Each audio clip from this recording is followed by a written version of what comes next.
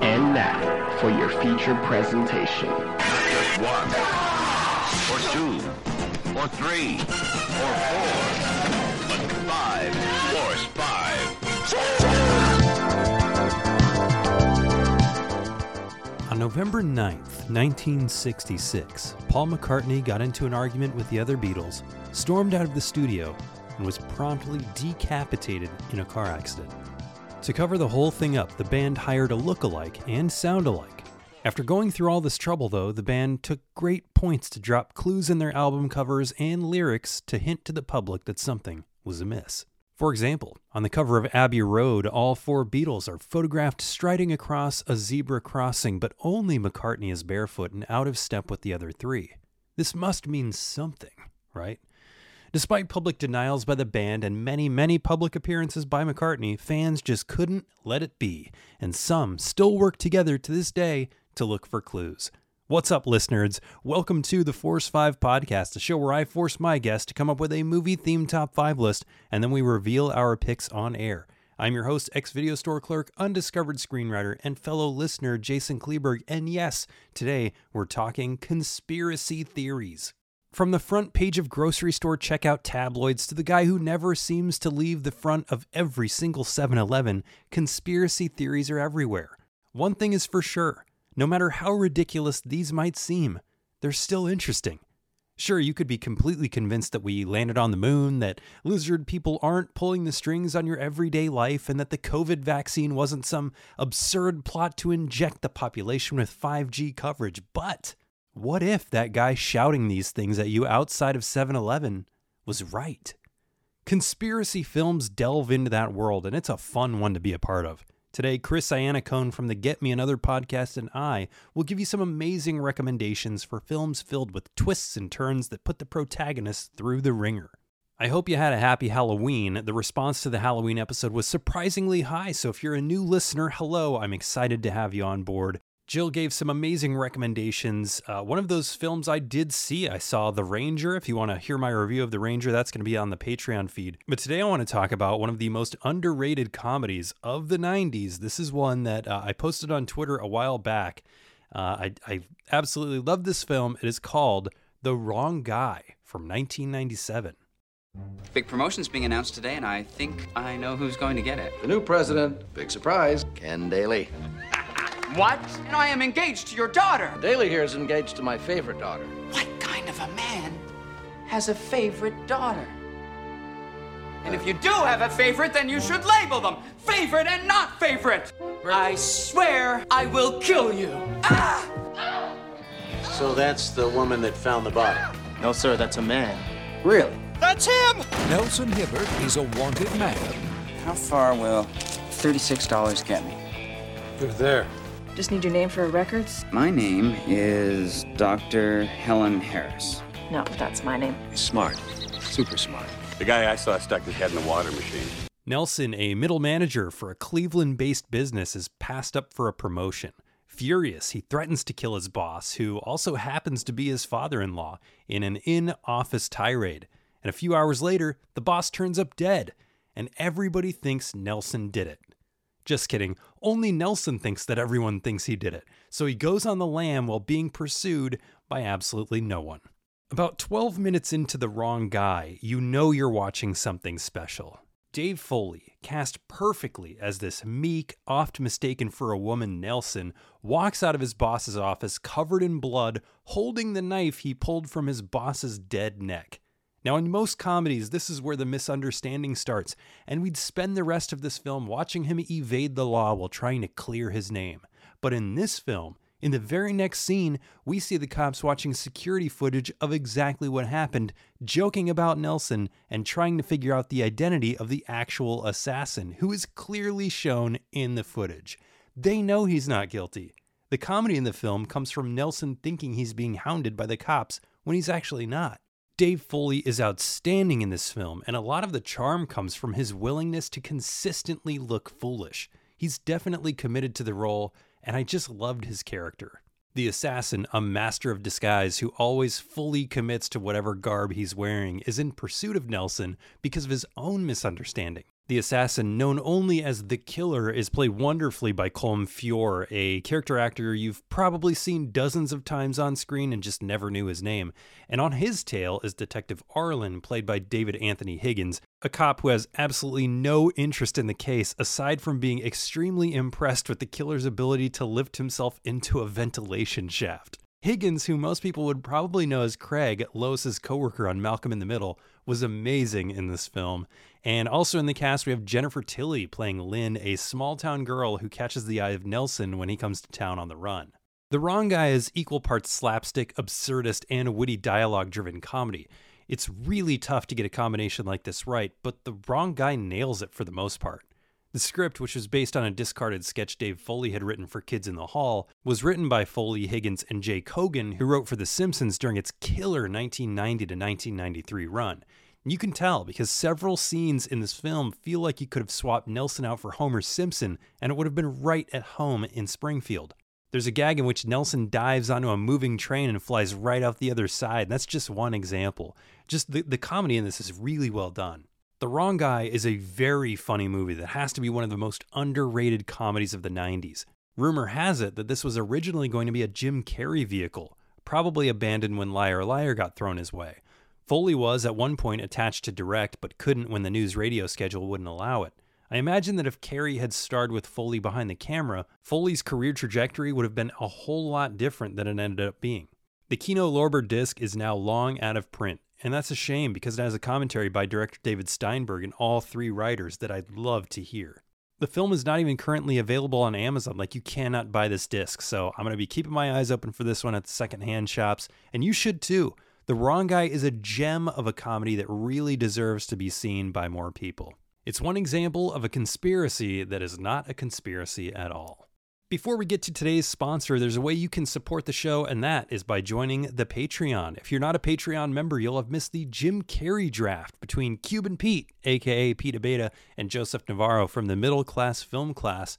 This was the tightest draft yet, and much like the first draft, I had no idea where this one was going. There are some surprise picks. It's a competitive style draft that's designed for fan interaction afterwards. Head to patreon.com/force5 to get in on the action. Now, today's sponsor. I used to work at a video store, and I kind of miss it. There's just something about picking up boxes of films you might be interested in checking out and being sold on it just from the cover alone. Most video stores these days are a thing of the past, your Blockbusters, your Hollywood Videos, but today's sponsor, Screenplay Video in Capeside, is still going strong. Screenplay Video stocks all of the new releases as well as classics like The Graduate and The English Patient. Screenplay Video has something for everyone. Don't forget to check out Pacey's Picks for November, featuring 1936's The Bride Walks Out, The Badlanders from 1958, Breakfast at Tiffany's, of course, A Big Hand for the Little Lady from 1966, and 1984's The Bostonians. And this month, they'll be screening a double feature of Gandhi 2 and Conan the Librarian every Saturday night for their midnight doubles. Screenplay Video. Go rent a film that doesn't completely blow. Now let's talk some conspiracy films.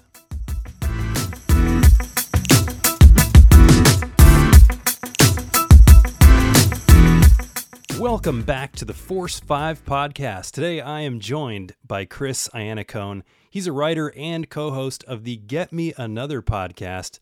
Chris, how's it going this afternoon? It's going great. I'm very excited to be here. I am honored to have you on. Now, this is normally the part where I kind of describe your podcast, but I realized recently while I was editing that I might steal some of my guests' thunder by doing that. So at this point, I'm just going to simply ask you to tell us about Get Me Another, and then I'm going to shut up and listen. So tell us about Get Me Another. Well, sure. I co-host a podcast called Get Me Another, and what we do is we examine blockbuster films, what made them work, why they had the impact they did, and then explore all of the films that followed in those blockbusters' wake and tried in one way or another to replicate their success. So our first series, we looked at Tim Burton's 1989 Batman, and subsequently then films like Dick Tracy, The Shadow, The Phantom, Spawn, and more. And how did Batman influence those films? How did they differ? And how did cinematic trends evolve over time? Now, I kind of mentioned this when we were talking off air, but whenever I have a guest on, I will go and I will listen to at least one show to get familiar with the person, to get familiar with their taste a bit. And I got sucked into your show because, when you say you're going to do Batman, it's not just one show on Batman and all those movies. It's a show dedicated to each of those movies. So there are 6, 7 shows on each of these movies. Well, sometimes there's 2 or 3 per episode, but it's a wealth of content. Oh, yeah, we do between 5 and 10 episodes per series. So far we've done Batman, we've done Get Me Another Star Wars, which is our longest series to date, Get Me Another Boys in the Hood, and we're just finishing Get Me Another Halloween. And in January, we'll be kicking off our next series, Get Me Another Conan the Barbarian.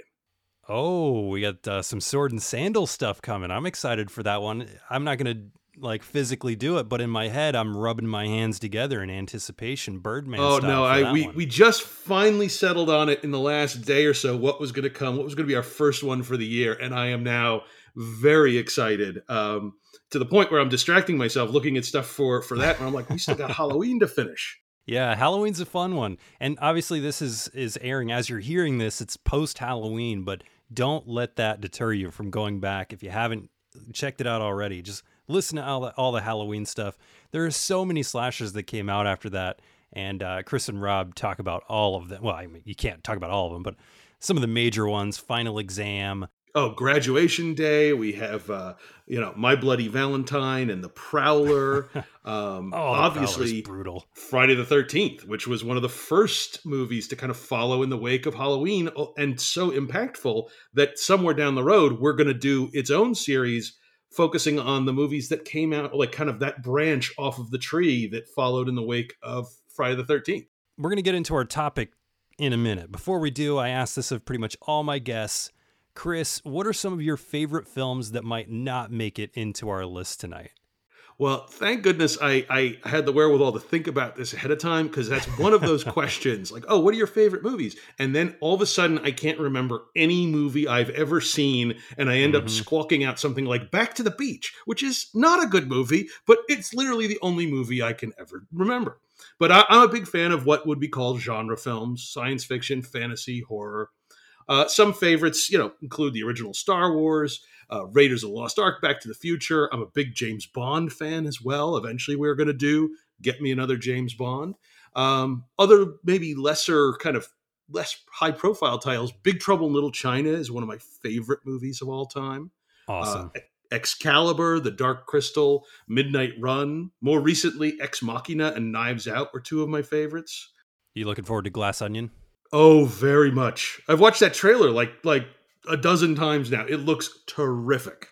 Well, let's talk conspiracy films here.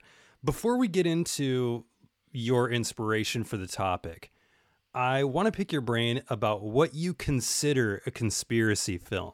Because as I do with these lists, I will look at my physical media shelves and I'll just kind of pick titles like, is that a conspiracy movie? Is that a conspiracy movie? And it seems like most dramatic or action films have an element of conspiracy to them. So what do you consider a conspiracy film definition? Well, I think it's a great question. And when I suggested this topic, I didn't quite realize how difficult of a question it might be. Because as you say, a lot of movies have conspiracies in them. Anytime you have 2 people in cahoots to do something nefarious, it's a conspiracy. As my wife pointed out, The Princess Bride has a conspiracy in it. I've got my country's 500th anniversary to plan, my wedding to arrange, my wife to murder, and Gilder to frame for it. I'm swamped. But we wouldn't really consider that a conspiracy movie. So I tried to focus on movies where the exposure or unraveling of a conspiracy was the primary goal. And I also tried to choose films which I hope are not only great films, but also where the conspiracy at the core is something of substance. Yeah, I was along the same lines. I had to knock off a couple things that I originally planned to have on here because I rewatched them and I realized that in my head I thought that might be a conspiracy film, but in reality, it's not really a conspiracy film. And the first one, just being completely honest, the first one that I knocked off my list was Fright Night from 1985. That was the first one that came to my head. And it's like, well, it's kind of a conspiracy because this kid thinks there's a vampire next door. Nobody believes him. And then I brought it up to my wife and she's like, that's not a conspiracy. That's just a mystery. That being said, I do love Fright Night. Oh, it's a great movie. It's a fantastic movie. In fact, I love all the Fright Night movies because I think Fright Night Part 2 is fantastic, as is the remake. Yeah, I like the remake a lot. But she convinced me. She said that's not a conspiracy movie. And the more I thought about it, it's like, you know what? That's true. So along the same lines as you, it's those one or more people conspiring behind somebody's back. And I had to have it the core issue of the film, not just a side plot that gets things going. So that's kind of like how I phrased it. The other thing about this topic is that you have a golden age of conspiracy movies in the 1970s. Yeah. Where the United States as a country was in a particular place psychologically, I think beginning with the Kennedy assassination, followed by the war in Vietnam, and the subsequent unrest at home. And all of that feeds into this pervasive distrust of American institutions. Oh, yeah. Justified, I might add. Are yours like all in one kind of time period? Mine are pretty spread out amongst many time periods. Mine are reasonably spread out too. I mean, I could have walked in here with 5 movies made between 1971 and 1981, and it would have been an amazing list of films. But I didn't want to do that. I wanted something that was hopefully a bit more wider ranging, both in terms of the time and in terms of genre. Sure. Conspiracy films often mean political thrillers, but it can also be much more than that. What's the draw for you to conspiracy films? This was really the first and only topic you brought up, and it was like, yeah, that's the winner. Why? Well, I think there's something, in an odd way, I think there's something comforting about a conspiracy. There's the possibility that things are very random and that there isn't a hand at the wheel, nefarious or not. I think it's actually, that idea is a more unsettling idea than the idea that, oh yeah, there's somebody behind the curtain pulling the strings. And I think it's interesting how many of these movies, in some ways, actually make us feel better about the world or the events of the world, even though you have some very, dark forces arrayed against people in the movies. But is that not maybe preferable to, it's a world of chaos? Well, I love a good conspiracy film. I know you love a good conspiracy film. Are you ready to get to our top 5 conspiracy films, Chris? I am ready. You know what's going to happen? You know what's happening to you right now? Huh? You know what's going to happen? No. Words? You just made the list! Top 5. The top 5. All right, Chris from Get Me Another, why don't you kick us off with your number 5 on our top 5 conspiracy films? All right. Number 5, from 1991, from controversial filmmaker Oliver Stone, JFK. From the shadow of a doubt Who would leave a path as big as Lee Harvey Oswald? to the darkest suspicions, Nobody's going to tell me that kid did the shooting job he did from that damn bookstore. one man would make a dangerous journey Don't you think the Kennedy assassination's a little bit out of your domain? looking for the truth. Oswald's been shot! Kevin Costner in an Oliver Stone film. Nothing is going to keep me from my investigation of John Kennedy's murder. JFK, rated R, starts Friday, December 20th at a theater near you. I think people would be disappointed if JFK was not on one of our lists. It had to be. And I struggled with it because there's aspects of this movie I think are amazing. There's aspects of this movie that I find off-putting. But when you took it all together, there was just no way it couldn't be on the list, even though this is why it's at number 5 and not higher. First of all, I think it's just an incredibly well-made movie. The editing is fantastic.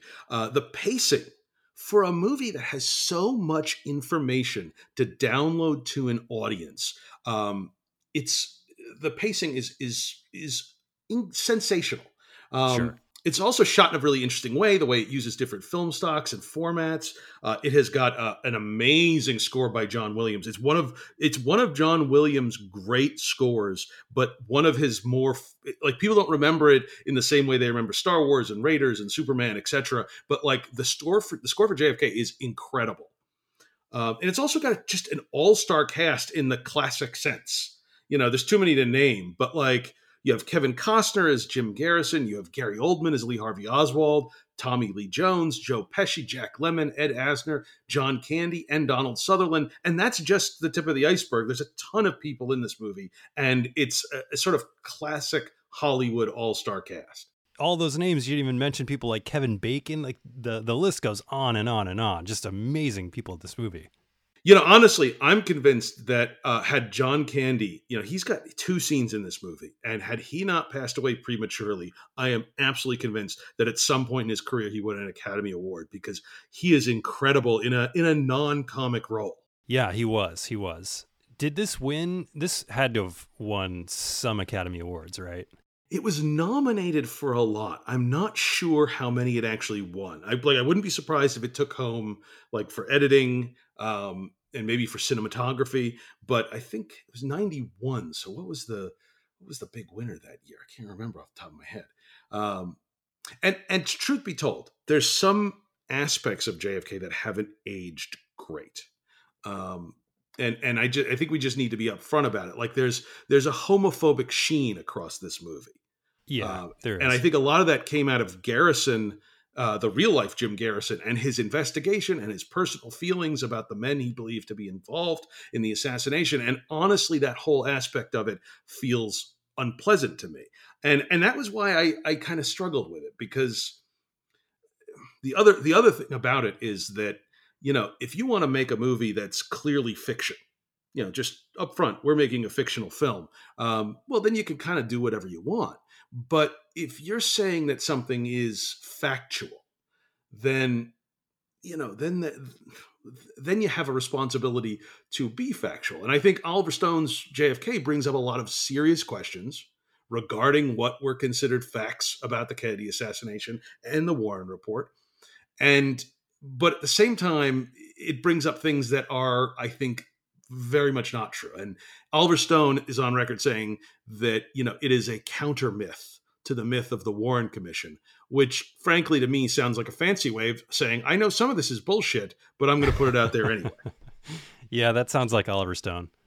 And I think saying that it didn't age well is a little different than saying it makes us uncomfortable. And I think it will make you uncomfortable, but at the same time, it's made during a time when those things that are uncomfortable now were not as uncomfortable. So obviously, a different time. Definitely I will mention that Robert Richardson was the cinematographer on this. It's an amazingly shot movie. And if you're not familiar with Robert Richardson, you are familiar with Robert Richardson, because he's shot Tarantino's films, from like Kill Bill on. He did Platoon.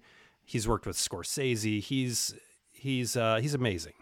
So that's really the only thing I have to add that you didn't say already. I would add one other thing, and this is, if you're interested in the Kennedy assassination, and in particular the idea of a conspiracy around it, I want to mention another film, and it didn't make the list, but I kind of consider it, okay, 5A. And that is a movie called Executive Action from 1973. It stars Burt Lancaster, and it's about a conspiracy to assassinate JFK, much like the one outlined in Oliver Stone's film. And they have a lot of details in common. What's unusual about Executive Action is that it's entirely told from the perspective of the conspirators, the men who planned and carried out the murder. And it's really, you put these two films together, and they act as almost bookends, as two cinematic bookends to this story of conspiracy. And it's really interesting. And I highly recommend people, if they're interested in JFK, seek out this movie from 1973. Again, only 10 years after the assassination itself. And it serves as kind of it's complementary to JFK in a lot of ways. I love those kind of picks, because that just adds more things to people's watch lists. So just to recap, at number 5, we have JFK from 1991, and 5B, Executive Action from 1973, which I've never heard of. So I'm going to have to try and search that out. Do you know if there's like a physical media release of that one? I am not sure if there is. I know it is available on iTunes, and I think it might be available on Amazon Instant Video. It was not a very popular movie because it came out at a time when people were like, they did not want to hear that kind of thing at that particular time. So it's funny that 20 years later, Oliver Stone comes along and takes a lot of the same stuff, and it becomes this massive hit. Yeah. Okay. All right. I'll have to check that out. My number 5 is a little bit lighter in tone than JFK. This is from 1988. It's a movie that was number 1 on my list of films featuring wrestlers that came out late last year. This is They Live from 1988. What do these things want, and why are they here? They're running the whole show. I don't know what they are or where they came from, but we gotta stop them. Blind us to the truth. I've got one that can see. Look at them, they're everywhere. From John Carpenter. They Live. Rated R. You have to be familiar with They Live, correct? I am so familiar with it that is, in fact, my number 4 pick. Oh, awesome. Well, I'll kick us off here, and then you can come in on the tail end and talk about why it made your list as well.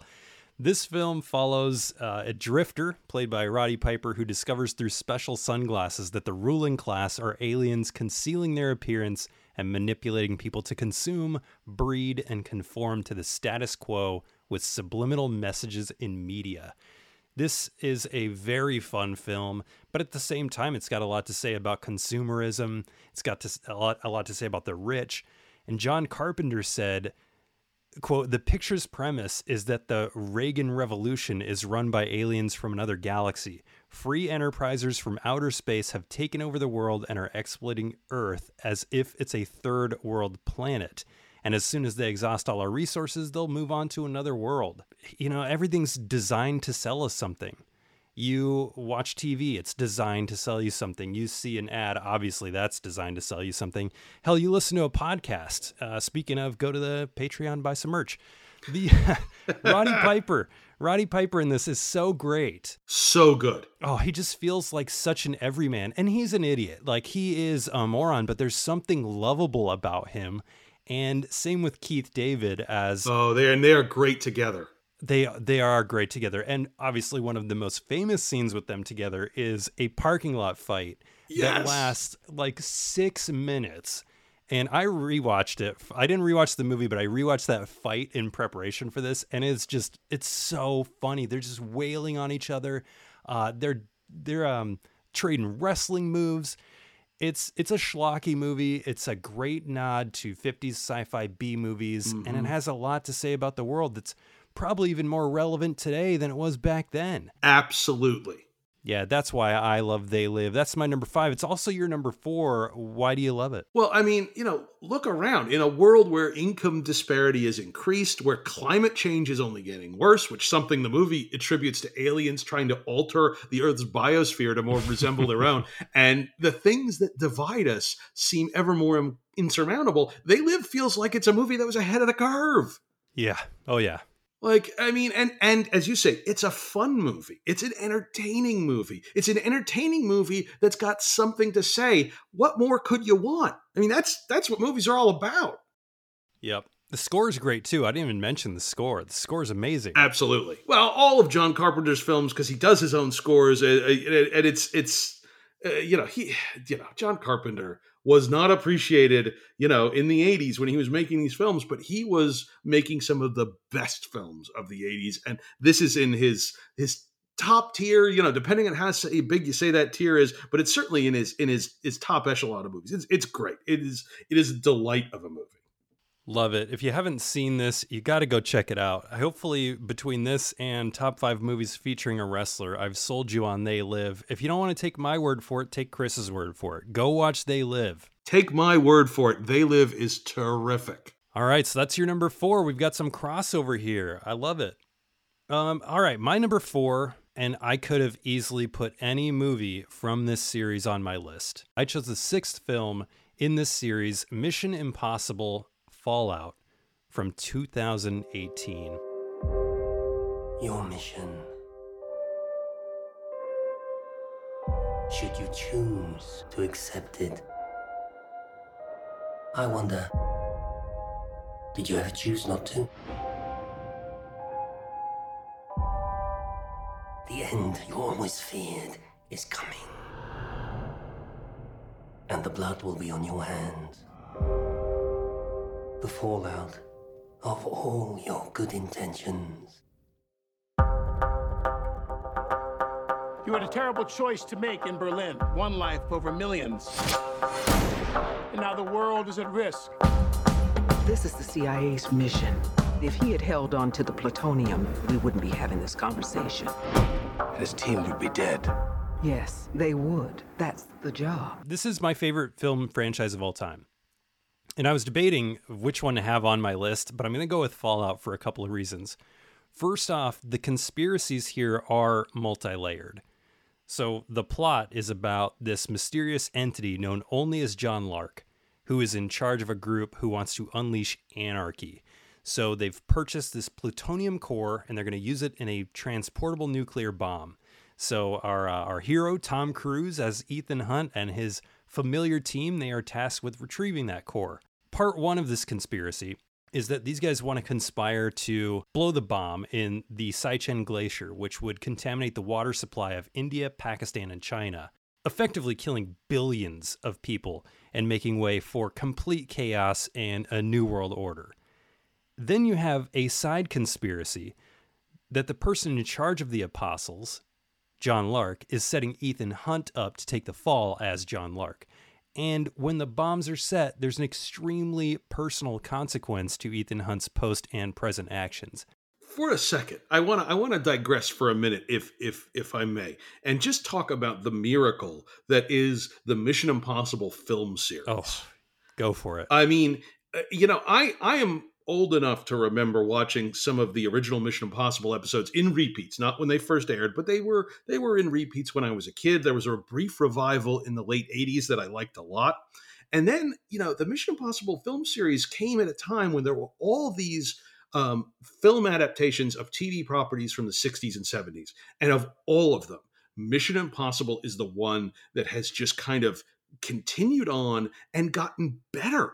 Like, that the fifth and sixth installments of the Mission Impossible series are basically the best of the series. I mean, that's bananas. I mean, it should have run out of gas a long time ago. And I think simply the fact that, like, Tom Cruise, by force of sheer will and his willingness to put his body into jeopardy for our entertainment, has turned Mission Impossible into one of the best film series of all time. I can't wait for the next two, the Dead Reckoning parts 1 and 2. That Dead Reckoning trailer is amazing, which you haven't watched because you don't watch trailers, but it's great.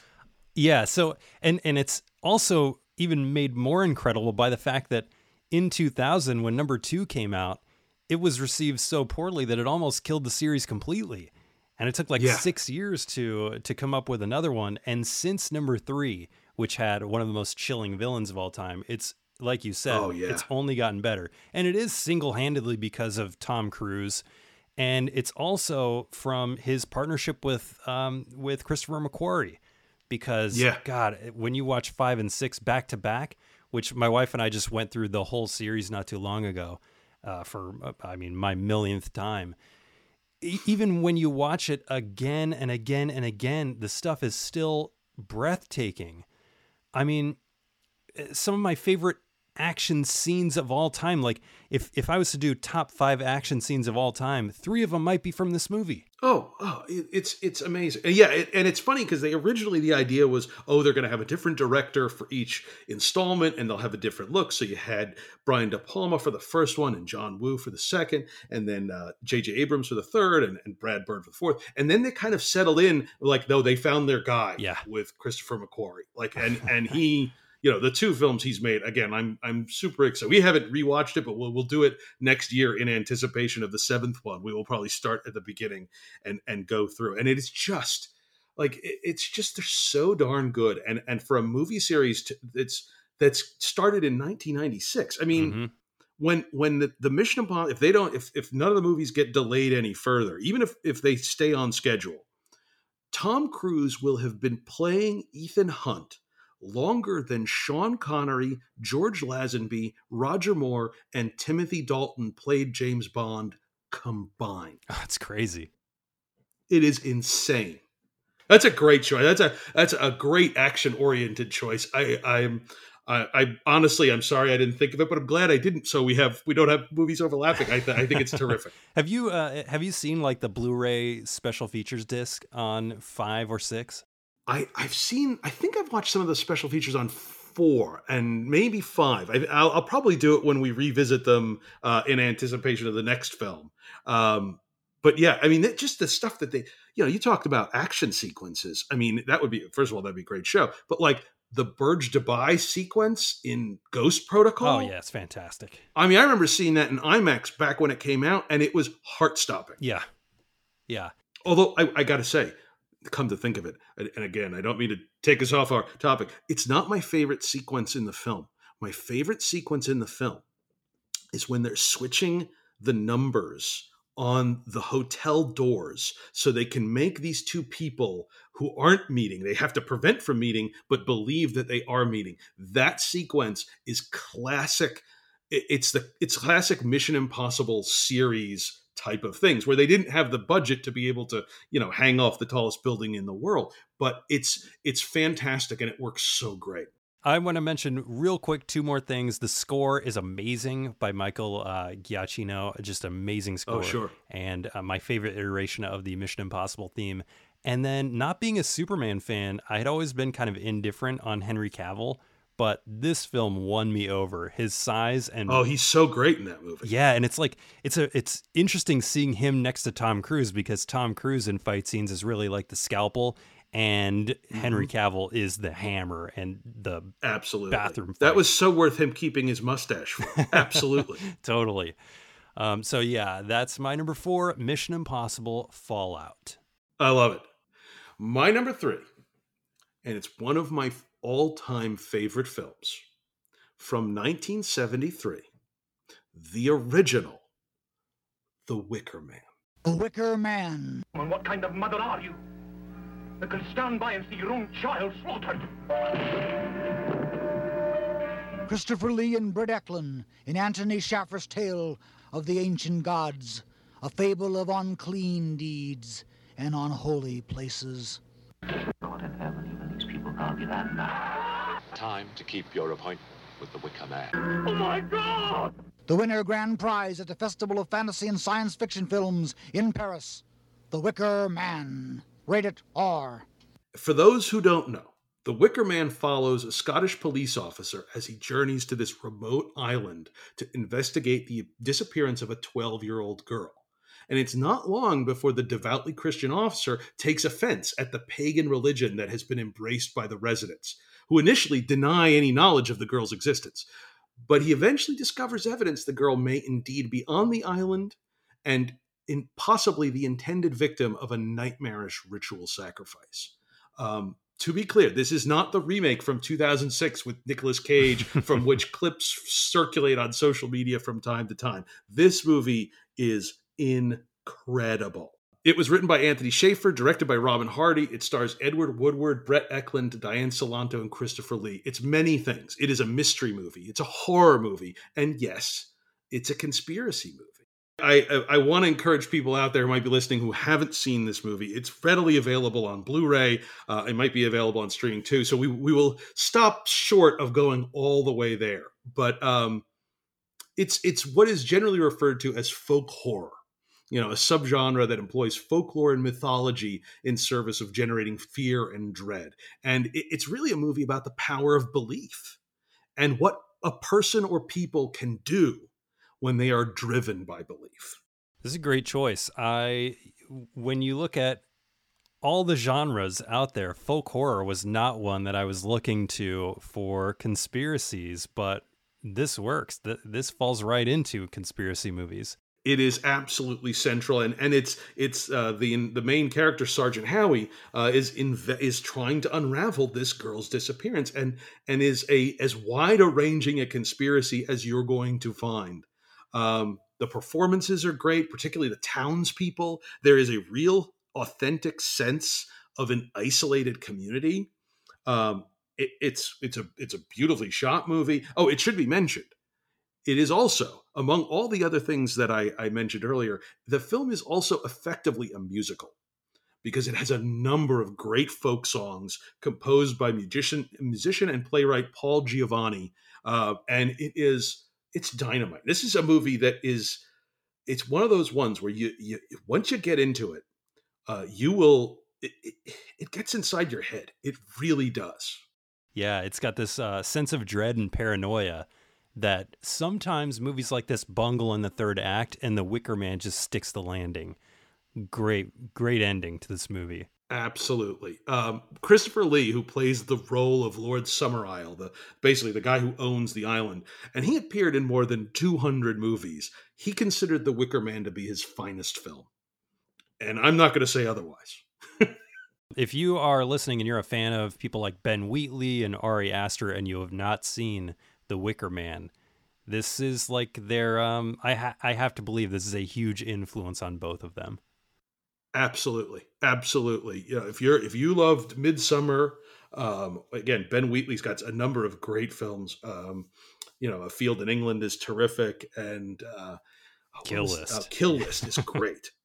Kill List is fantastic. But all of those kind of come, I think, downstream from The Wicker Man. It's one of maybe the 2 or 3 greatest folk horror movies of all time. Sounds like a good topic for Get Me Another. Oh, maybe that's a good thought. I like that. I'm gonna break. I know Rob would like that too. So, fantastic. Well, my number 3, and this is one of the cool things about your list topic, conspiracy movies. We're going to have all kinds of genres on here. I love it. We've already had political thriller. We've had a sci-fi / horror movie. We've had a folk horror movie. And we've had an action movie. And now we're going to a completely different tone. Now, one of the all-time classic tales of conspiracy has to be centered around dethroning a king. Sure. Conspiring to take the throne. Like, we've seen it throughout history in real life, learning about tales like Julius Caesar in school, to movies and TV shows like Game of Thrones. And maybe the first time I remember seeing this play out in front of my eyes was not for a physical throne, but for the title of king. And that's King of the Jungle, when Scar conspired to take the throne out from underneath his brother Mufasa in 1994's The Lion King. From Walt Disney Pictures, he was the heir to a vast empire. This'll all be mine? Everything the light touches. Until a treacherous plot cost him the throne. I will be king. But while his life may have changed, his destiny could never be denied. You are the one true king. I'm going back! Simba! In the great tradition of Disney adventure comes The Lion King. Rated G. Exclusive engagements now playing. Starts June 24th everywhere. Oh, that is so great. I did not even consider, like, it didn't even enter my head, but that is such a great choice. Yeah, like, this is, above all, it's a conspiracy film. As Scar conspires to both kill his brother and run his son, his heir, Simba, into the wilderness, never to return. Features the voices of amazing people like Jonathan Taylor Thomas and Matthew Broderick as the young and old Simba, but the real stars here have to be James Earl Jones and Jeremy Irons, specifically Jeremy Irons as Scar. Just fantastic voice work. The film is beautiful. The animation is amazing. It's one of those rare Disney films where I actually love all the songs written by Elton John. And you mentioned during JFK, John Williams' score. It's a score that a lot of people forget that he wrote because, I mean, he's done so many other amazing things. This one has a score backed by Hans Zimmer. And a lot of people forget that Hans Zimmer did the score for this because he's done so many amazing things since then.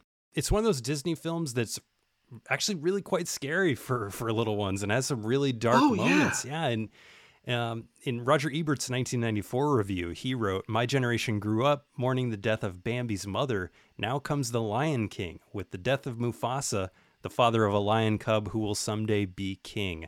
The Disney animators know that cute little cartoon characters are not sufficient to manufacture dreams. There have to be dark corners, frightening moments, and ancient archetypes like the crime of regicide." Look, Lion King it's amazing, has a huge legacy, which has been adapted into a Broadway play, had a couple of direct-to-video sequels. 2 TV shows, which the Lion Guard TV show, if you have Disney Plus, not that bad, and a remake, which was both unnecessary and terrible. Yeah, the remake's a curious bird, because it's so close to the original that, well, what are we doing? Like, it's one step away from the Psycho remake of the late 90s, where it was like, oh, it's a shot for shot. yeah, but somehow even worse than the Psycho remake. So yeah, credit to my wife for that one. This is a great choice, a great outside of the box choice. I gotta say, it didn't even enter my head, but it is terrific. And yeah, it is absolutely a conspiracy film and about undoing the conspiracy. So now we have Disney animated movies on our conspiracy list. So, it's fantastic. Let's keep this going. What do you got? What do you got here next? What are we on? Number two. Number two. Perhaps the greatest conspiracy movie, in my opinion, to come out of the 1970s, All the President's Men. The story of the 2 young reporters who cracked the Watergate conspiracy. White House. Howard Hunt, please. He might be in Mr. Colson's office. Who's Charles Colson? Did you know Howard Hunt? Well, the White House said he was doing some investigative work. What do you say? They stumbled into leads. Certainly it comes as no surprise to you that Howard was with the CIA. No surprise at all. They tripped over clues. We'd like to see all the material requested by the White House. All White House transactions are confidential. This whole thing is a cover-up. It's right on our nose. And piece by piece, they solve the greatest detective story in American history. There is no way the White House can control the investigation. I don't want to say any more, okay? Have you been threatened if you tell the truth? Is there a cover-up? Don't you understand what you're on to?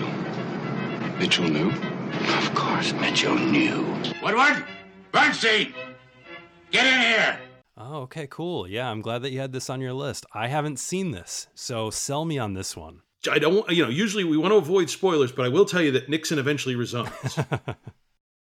It is the story of Washington Post reporters Bob Woodward and Carl Bernstein, who find a connection between the burglars who broke into the Democratic National Committee headquarters and the Nixon White House. And through rigorous investigative reporting, the two follow the money and expose a conspiracy that reaches all the way to the Oval Office. It was written by William Goldman, directed by Alan J. Pakula. It's one of the most riveting, fact-based movies ever made. It stars Dustin Hoffman and Robert Redford as Bernstein and Woodward, Jason Robards as Washington Post editor Ben Bradley, as well as Jack Warden, Martin Balsam, and Hal Holbrook. Now, director Alan J. Pakula had made 2 films previous to this, dealing with similar themes, and I'll mention them again on my runners up list. They are Klute from 1971 and The Parallax View from 1974, and all 3 of them together are generally referred to his Paranoia trilogy, and I highly recommend all 3. The Parallax View is also a strong contender for this list, but I wanted to have some variety, so I didn't want to have 2 films from the mid-70s from the same director, no less. And just All the President's Men is kind of the ultimate of expression of that paranoid era. It's so iconic of a movie. I mean, you have the scenes where Woodward meets with his informant, Deep Throat, who we now know to be FBI Associate Director Mark Felt, in this underground parking garage. And it's filled with dark shadows. And it's absolutely an indelible cinematic image. The cinematography by Gordon Willis, by the way, who shot all 3 Godfather movies, as well as the other 2 parts of Pakula's Paranoia trilogy, incredible. It is just incredible. All right, I got to sit down and finally watch this. It's been on my list of things to see forever, and it's one of my best friend's favorite movies. So I gotta. Let me tell you, this movie is not homework. It is an incredibly entertaining detective story with great characters, brilliant dialogue. It just so happens that it's also about one of the most significant political scandals in American history that led to the downfall of a president. But don't, people out there in podcast land, don't think that this is one of those movies that's just kind of a chore to watch. It is not. It is an absolutely entertaining, and it moves. It's paced incredibly well. It's a terrific movie, and I highly, highly recommend it. That's All the President's Men from 76? 1976. Okay, I'm gonna push this to the top of my watch list. My number 2 also deals with a presidential conspiracy. I don't think it is as well known as yours. On my list, this is the only one I would really consider a deeper cut, and it shares a lot of the same descriptions that you threw out there, like some amazing characters, amazing dialogue, and it's a movie that I think more people need to know about and more people need to see. It's from 2004, and the movie is called Spartan. Where's the girl? Sir, we believe she was abducted, that she was taken to a bordello. Here in Boston? She may have been delivered for sale, sent down the pipeline and overseas. To get to her father. What do they do when they realize who they took? They kill her. I've got 2 days before the press wakes up. I need a man who can unquestionably follow orders. I am here to get the girl back, sir. And there is nothing I will not do. What's this? She signs all of her letters with that. She sees things cockeyed like Picasso. They took her. Who is they? I don't want to get in trouble. She was here. Where is she? You're gonna leave your life, or you're gonna leave the information in this room. There's a slave trade going on of American women. Her father was in town. They took the Secret Service detail off her to take him tomcatting. She was snatched while he was cheating on his wife. It comes out, they lose the election. I did my part. What part was that? They gotta get her back. There is no they. They'll let her die. Are you familiar with Spartan? Well, I've heard of it, but I haven't seen it. It's got Val Kilmer in it? It does, yeah, it does. So it looks like our number 2s are going to be on each other's watch lists here now. I will put that on there immediately. Yeah, absolutely. Tell me a little bit about it. I'm so curious. Yeah, I'll be really scant with the plot here, just because I think, again, best to go in cold. Val Kilmer plays this guy named Robert Scott. He's some type of former military member who still helps out with the military. He was like a former member of Delta Force or with the Marines or the SEALs. It's never really said. He's on base because he's helping like scout some recruits, and while he's there, he's asked to help out with a very discreet mission because the president's daughter has gone missing. And he enlists the help of a couple of Marine Corps recruits that he meets during the sequence, and he goes to try and find out what happened to the president's daughter. Now, there are a lot of twists and turns in this movie. You have Val Kilmer at the center of this, realizing that the pieces are not adding it up. Now, I've said it when I talked about David Mamet's movie Heist. Your enjoyment of Spartan is really going to come down to your enjoyment of David Mamet's dialogue, which I love. You like Mamet's dialogue as well? Oh yeah, and I'm very, very well familiar. Yeah, whether it's Glengarry Glen Ross, or I think The Untouchables he wrote as well. And I've done. I've done some Mamet on stage, and he's certainly he has got a very particular way of constructing dialogue, and as you say, it's either you go for it or you don't. But if you go for it, you're in all the way. Yeah, it's like a rhythm. It's like cinematic poetry when I watch it on screen. And in this film, he drops you into a world where you don't get what's going on. You don't get what people are talking about, but if you give yourself to Mamet's dialogue, you know that the characters get what's going on, and you're just kind of hanging on for this ride.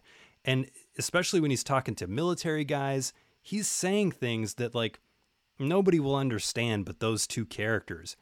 Oh, I think that's terrific. It's there's just something about a movie that is immersive in a world that you don't know. And that sounds like this sounds like it is absolutely that, where you're just, you get absolutely kind of enveloped in this world that probably most people aren't familiar with. 100%. And there are even moments in here where they're talking to each other without talking to each other. And they're just like, because they're so experienced, they know what each other are supposed to be doing. There's a great scene in the beginning where Val Kilmer is talking with Clark Gregg, who's playing this some type of like Secret Service guy, and they're going to go in and interrogate somebody. Yeah, exactly.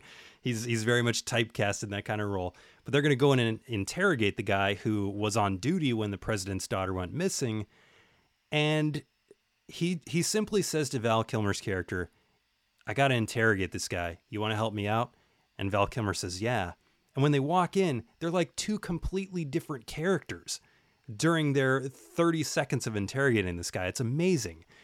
The film is also filled with quick brutality, so quick sometimes that it doesn't feel like a traditional movie because people get shot and they just die. There are no flowery emotional speeches, no last words, and I'm not talking about side characters. I'm talking about main characters.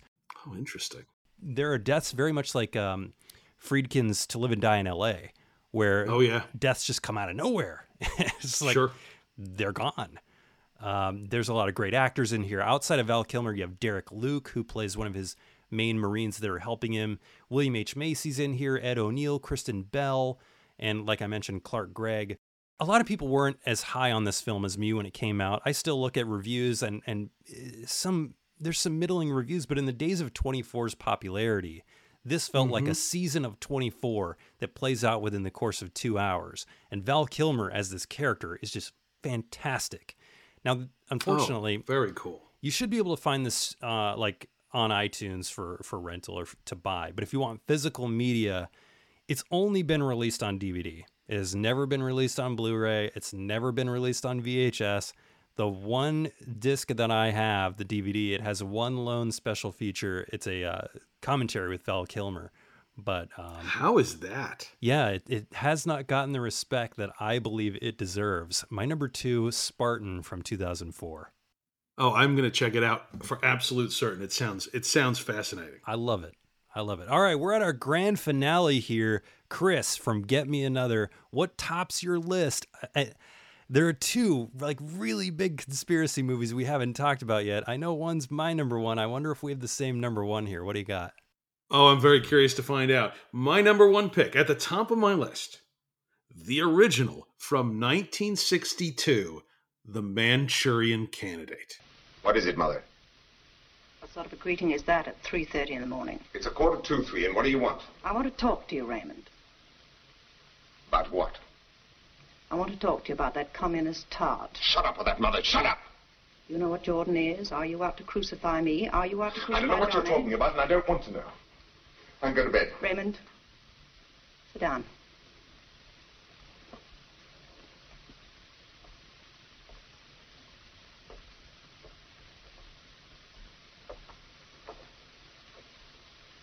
How would you see her? They live in New York. I'm getting a job in New York. You have your army service. Next spring. I might be dead by next spring. Raymond, if we were at war, and you were suddenly to become infatuated with the daughter of a Russian agent, wouldn't you expect me to come to you and object? And beg you to stop the entire thing before it was too late? For those who might not know, The Manchurian Candidate revolves around a group of American soldiers who were taken captive during the Korean War and undergo this intense brainwashing procedure, which leaves them with bizarre and recurring nightmares.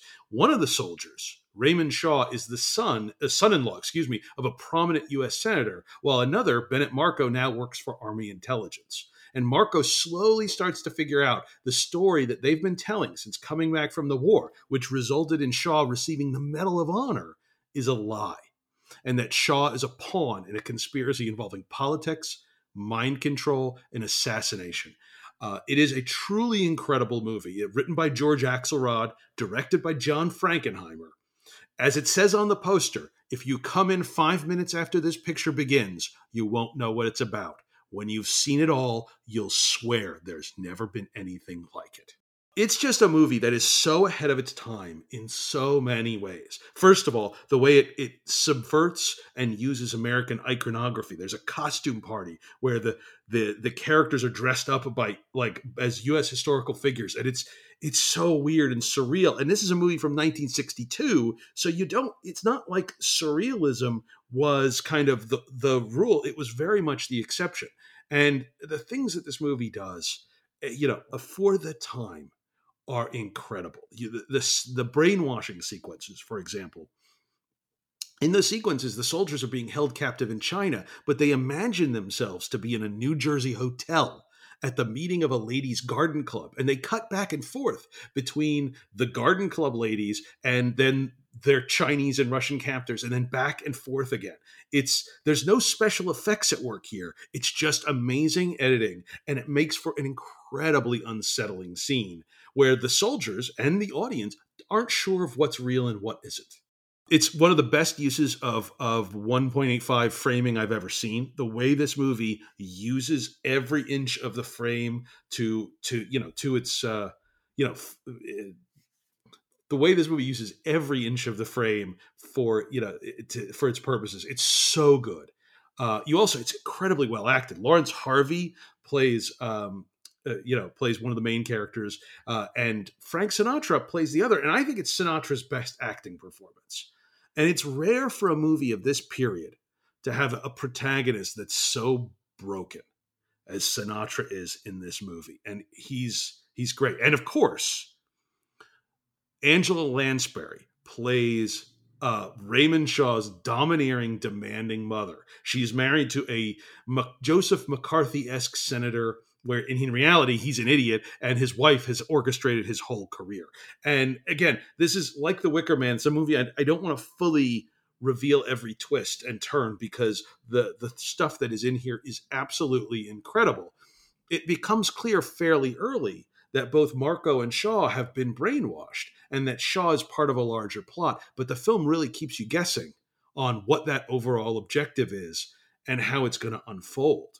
And there's a scene, and I won't even say, there's a scene where two characters towards the end of the film kind of sit down and discuss what's happening, and the scope of the plot gets revealed. And it is chilling to the bone. It is one of the most chilling scenes in any movie I've ever seen, and all it is two characters talking. And it is more relevant now than it ever was before. I mean, honestly, the thought of a president of the United States that could be beholden to a foreign power, and that that power would be responsible for their elevation to the highest office in the land. I mean, that must have seemed far less plausible in 1962 than in 2022. No doubt. It's a film I feel passionately about. It was my number one pick from the get-go. And I was like, okay, I'm gonna run through like every conspiracy movie I could find and see if anything can dislodge this from first place, and nothing could. How do you feel about the remake from 2004? I watched the remake the other day, and I had seen it when it came out, but I hadn't seen it since. But I was like, it basically was like the last movie I watched in preparation, and I think it's good. Like it's a solid movie. It does some interesting things with bringing the story into the 21st century, but you can't. This is one of those cases where you just can't beat the original. The original is such a classic. It's so good. You have an ending that is emotionally shattering on the level of a Shakespearean tragedy. It is just, I cannot recommend this movie highly enough. It's the conspiracy movie that you wouldn't have those great 70s conspiracy movies if you hadn't had The Manchurian Candidate first. I 100% agree. Frank Sinatra, you mentioned his amazing performance in this. It's also a film, or it's a performance rather, that does not feel like Frank Sinatra. No, which is really unusual, right? Because usually Frank Sinatra's Frank Sinatra. Yep. And here he is not. And you also have Janet Leigh playing his love interest. Their scene where they meet on the train for the first time is one of the strangest and most beautiful. It's the opposite of a meet cute. It's like a meet uncute, but it's so fascinating. Her character is so deranged. It's just tremendous. Yeah, it's anybody out there who is looking for something interesting. It's an older movie, but don't be put off by that. It is just incredible and an all-time classic. Well, I don't think anybody's going to be upset about The Manchurian Candidate topping your list. I think that's a great choice. And like I said, it was on my honorable mentions. I didn't put it on mine simply because I had a political thriller. Well, really, I mean, Mission Impossible Fallout is a political thriller, and Spartan was a political thriller, so I didn't want to crowd my list with those, especially because my number one is also a political thriller. Now, when I went to the Mission Impossible series, I chose Fallout. One of the reasons that I didn't reveal why I didn't choose the first one is because I only wanted one Brian De Palma film on my list, and it had to be 1981's Blowout. It began with a sound that no one was ever supposed to hear. He recorded a murder they say never happened. John Travolta, Nancy Allen, wired for sound in Brian De Palma's Blowout. Murder has a sound all its own. Rated R. See it at a theater near you. Absolutely. If you're listening to this, getting some recommendations, I mean, Blowout is a perfect double feature to go with Manchurian Candidate. Absolutely. It is on my honorable mentions list as well. Yeah, watch Blowout right after you watch Manchurian Candidate. You're going to see a lot of parallels, both in themes and direction. What this movie is about is it's post-production on this very low-budget slasher film called Co-Ed Frenzy. Oh, I want to see Co-Ed Frenzy at some point. So do I. If you watch Co-Ed Frenzy, it feels like De Palma was just kind of messing around with like how sleazy he could get for, the 5 minutes that you see Co-Ed Frenzy on screen. And it was 1981, so it was right at the height of the slasher boom post-Halloween. So it's De Palma doing a little slice of a Halloween-esque slasher film. Yeah, and it's got some great camera work in there too. As bad as he tries to make it look, or as low budget as he tries to make it look, it's De Palma, so you can't look unskilled when you're De Palma.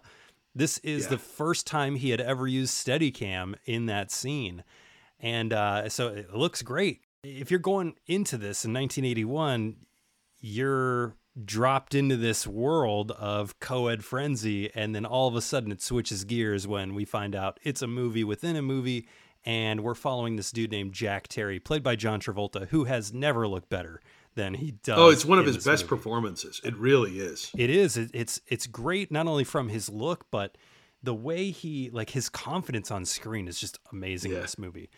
And he's a sound guy, he's a sound tech, and he's told by his producer, we need different wind effects. You've been using these wind effects for too long. Go out and record some new wind effects. So he goes. You want me to get new wind? Yeah, exactly. He's like kind of miffed. He's like, we've been using this wind forever, and the guy's like, yeah, go get new wind. So Travolta goes to a park, and he's recording sounds at night for the wind. And in the distance, he sees a car careen off the road and plunge into a creek. So he jumps out. He manages to rescue a young woman played by Nancy Allen, who is Brian De Palma's wife, and he takes her to the hospital. But when he goes back and he listens to his recording, he realizes he recorded a gunshot, and the tire didn't blow out.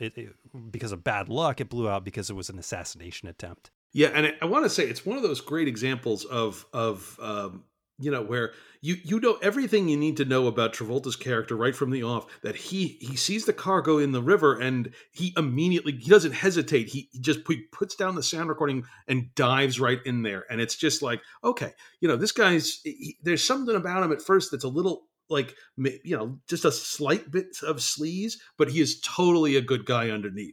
It's the ultimate example of what they call save the cat in the parlance of our time. Totally. They are great as leads, by the way, but it's also got a great supporting cast. Dennis Franz is basically playing his Dress to Kill character again. Yeah. John Lithgow, who is probably... How good is Lithgow in this movie? Yeah, he's probably one of my favorite actors. Like, if you said top 10 actors, he'd be on my list. And he's just great in this movie. It is a gritty, very realistic movie. In turn, it's very cynical. It's bleak, but it's amazing.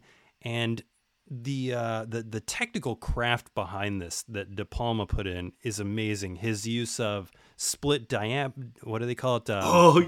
Split diopter shots, or however you say it. He's split diopter shot. It's something we're a huge fan of on Get Me Another, and we always remark on split diopter. This may be one of the great split diopter movies of all time. Yeah. As is, by the way, I have to add, All the President's Men has some of the best split diopter shots.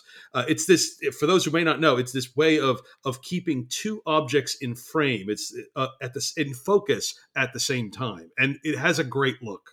Yeah, and it's like basically when you watch a normal movie, you'll have somebody in the foreground, somebody in the background. One of them is out of focus, and that's what you're used to seeing. But in these split diopter shots, everything's in focus, no matter where they are. It is. It's jarring So sometimes good. when you watch it. Oh yeah, no, it's weird. Like Rob's gonna be so excited that we brought up split diopters because he counts them off every episode where we have one that shows up, and they do from time to time. Yeah. Yeah, it is terrific, and just everything about this movie is expertly done. It is De Palma at the peak of his powers, absolutely. Now, again, if you don't want to take my word for it and you don't want to take Chris's word for it, Roger Ebert gave the film 4 stars, and Quentin Tarantino has said that this is one of his 3 desert island films. So surely you can trust one of those folks. This is available on Criterion 4K now. Mm-hmm. It's been released in 4K, and it also includes Pauline Kael's review. Pauline Kael was a huge fan of Blowout, and she mentioned in that review, De Palma has sprung it to the place that Robert Altman achieved with films like McCabe and Mrs. Miller and Nashville, and that Francis Ford Coppola reached with The Godfather. That is, to the place where genre is transcended and what we're moved by is an artist's vision. So take Pauline Kael's word for it. Blowout, 1981. That's my number 1. Solid list, just amazing list. Oh yeah, we had one overlap, which was completely, that both of us had. They Live is totally great. Yeah. But that we gave, that's 9 films, I think, or 8 films if I'm counting right. Where people should go and check them all out because, again, the only one I hadn't seen is Spartan. I will check that out almost immediately. And I'm gonna have to watch All the President's Men. What were, let's give people some more recommendations. I'm sure you had some that almost made your list because you told me that you had switched up your list a couple of different times. What would have been on your list if it's like top 10, top 15? Well, let me say this about that. The top 3 on my list never changed. Okay. They were always the order changed a little bit, but it was then I had a bunch that were jockeying for positions 4 and 5. Also on my list, there's a movie from 1969 called Z by filmmaker Costa Gravas about a real life political assassination in Greece. And it's one of the movies that was inspiration for Oliver Stone with JFK. It is a terrific movie.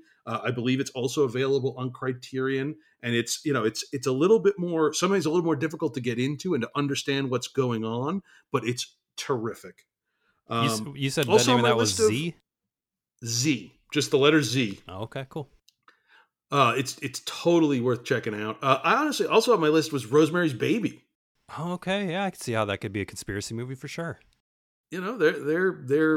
There's conspiracy at foot. Another one, and this is similar to Blowout, is The Conversation. Yeah. Francis Ford Coppola's 1974 film, which is about a surveillance expert who records this conversation, and he soon comes to realize that maybe by giving the tape to the people who commissioned it, that he may be putting people in jeopardy. And it is incredible. It's basically the movie that Coppola made in between The Godfather, the first 2 Godfathers.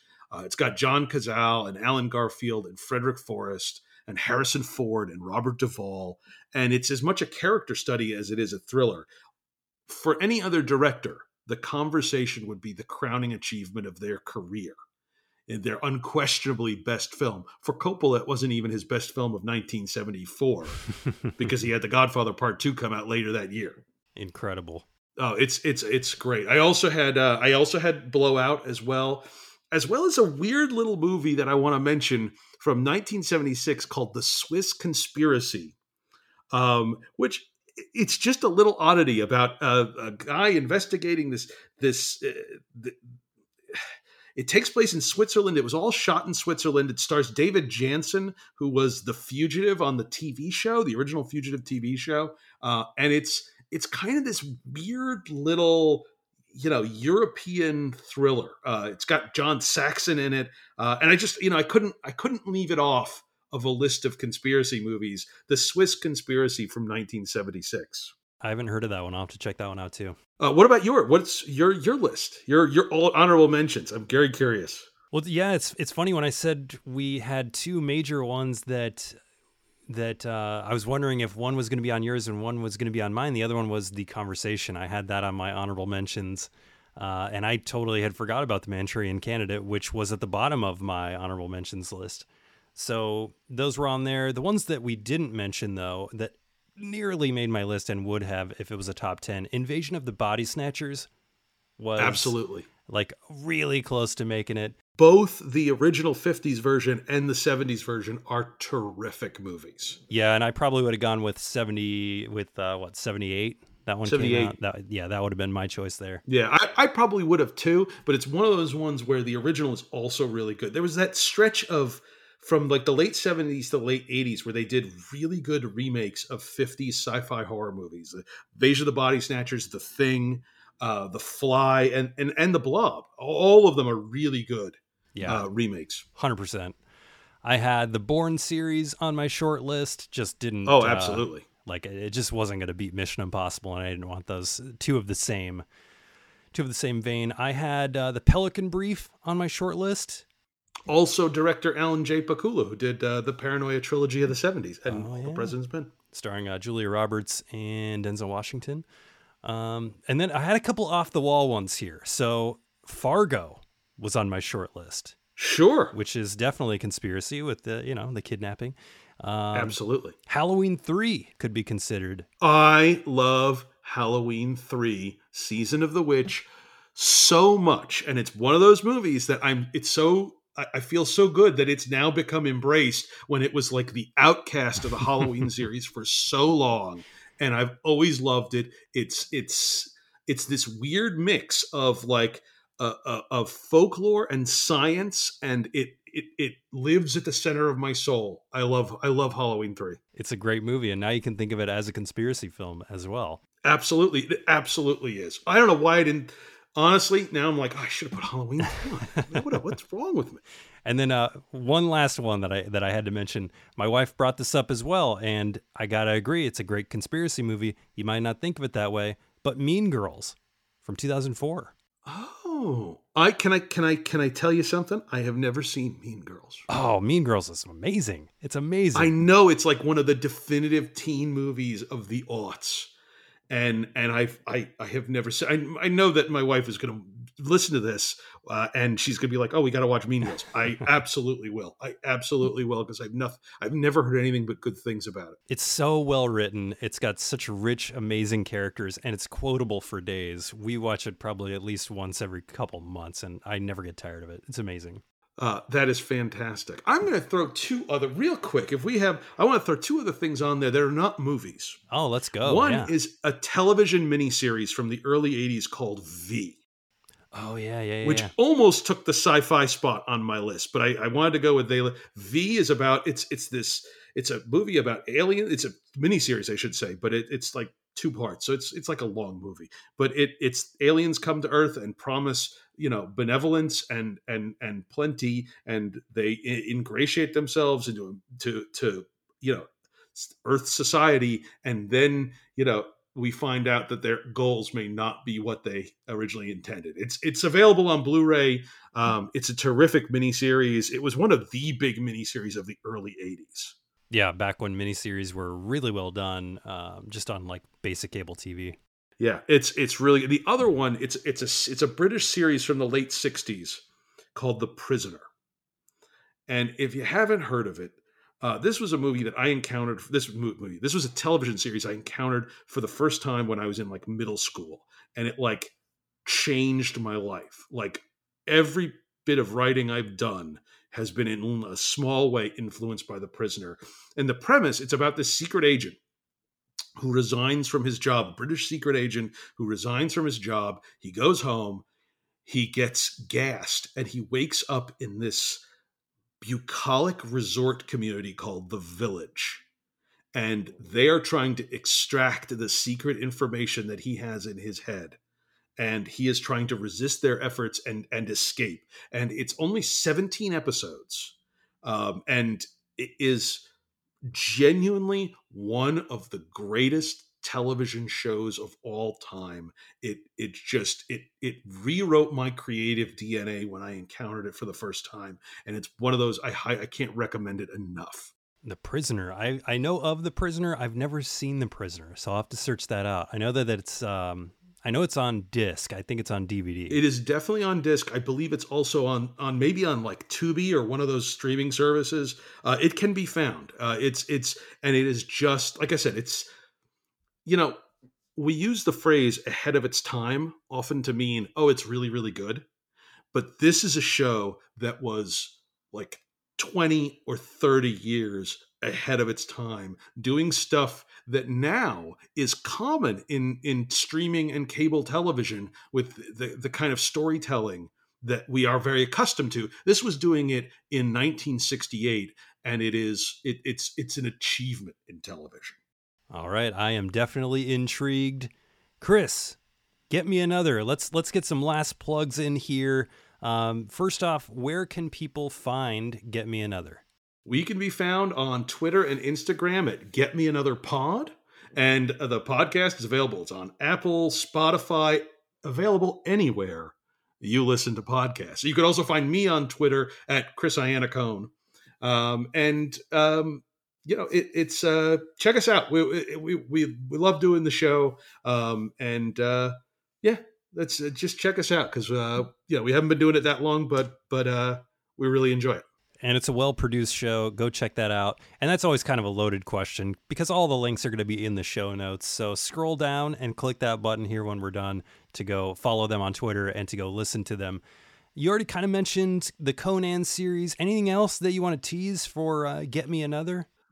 I can't tease beyond Get Me Another Conan yet, although we are very close to settling on what our 2023 lineup is going to be. But as I said, we already have, you could check out Get Me Another Batman, Star Wars, Boys in the Hood, and Halloween. And as well, in between there, we do some bonus episodes now and again, just to kind of, just if there's something we want to cover as well. So we recently did a bonus episode on Labyrinth and the Dark Crystal. Nice. Kind of, as ostensibly part of Get Me Another Star Wars because they exist in sort of the cinematic landscape that Star Wars allowed for in the 80s. So, but yeah, check us out. Get Me Another Conan will be coming in January, and we're very excited for it. And thank you so much for having me. I have enjoyed this so thoroughly. Thanks for coming on. We got a lot of great recommendations for people. Well, this show, it's so perfect because it sits at like the intersection of two of my great, my great loves is watching movies and making lists. Recapping our lists, here are Chris's top fives. At number 5, he had JFK from 1991. At number 4, They Live from 1988. At number 3, The Wicker Man from 1973, which I wish I would have thought of. All the President's Men was at number 2 from 1976, and his number 1 on top 5 conspiracy films was Manchurian Candidate from 1962. And my top 5 were They Live from 1988, Mission Impossible Fallout from 2018, The Lion King from 1994, Val Kilmer's amazing movie Spartan from 2004, and Brian De Palma's classic Blowout from 1981. Executive producers on this episode include Pete Abeda from the Middle Class Film Class, Musa Mahmood, and Rupert Bumblestein. Remember to review Force 5 wherever you get your podcasts and tell your friends about the show. Those 2 free simple things can really help the show audience grow, which helps everybody. And of course, if you want more Force 5, support me with your dollar bills over at patreon.com/Force5. You're going to get drafts, bonus shows, all kinds of cool stuff I have planned. You can find Force 5 on social media at Force5Pod on Twitter, at Force5Podcast on Instagram, and you can always talk film with me over on the Cinematics Facebook page. Theme songs today come courtesy of Nate Spears, and the Top 5 List bumper was produced by me with music from Audio Binger. Until next time, stay safe, stay sane, and go watch some conspiracy films.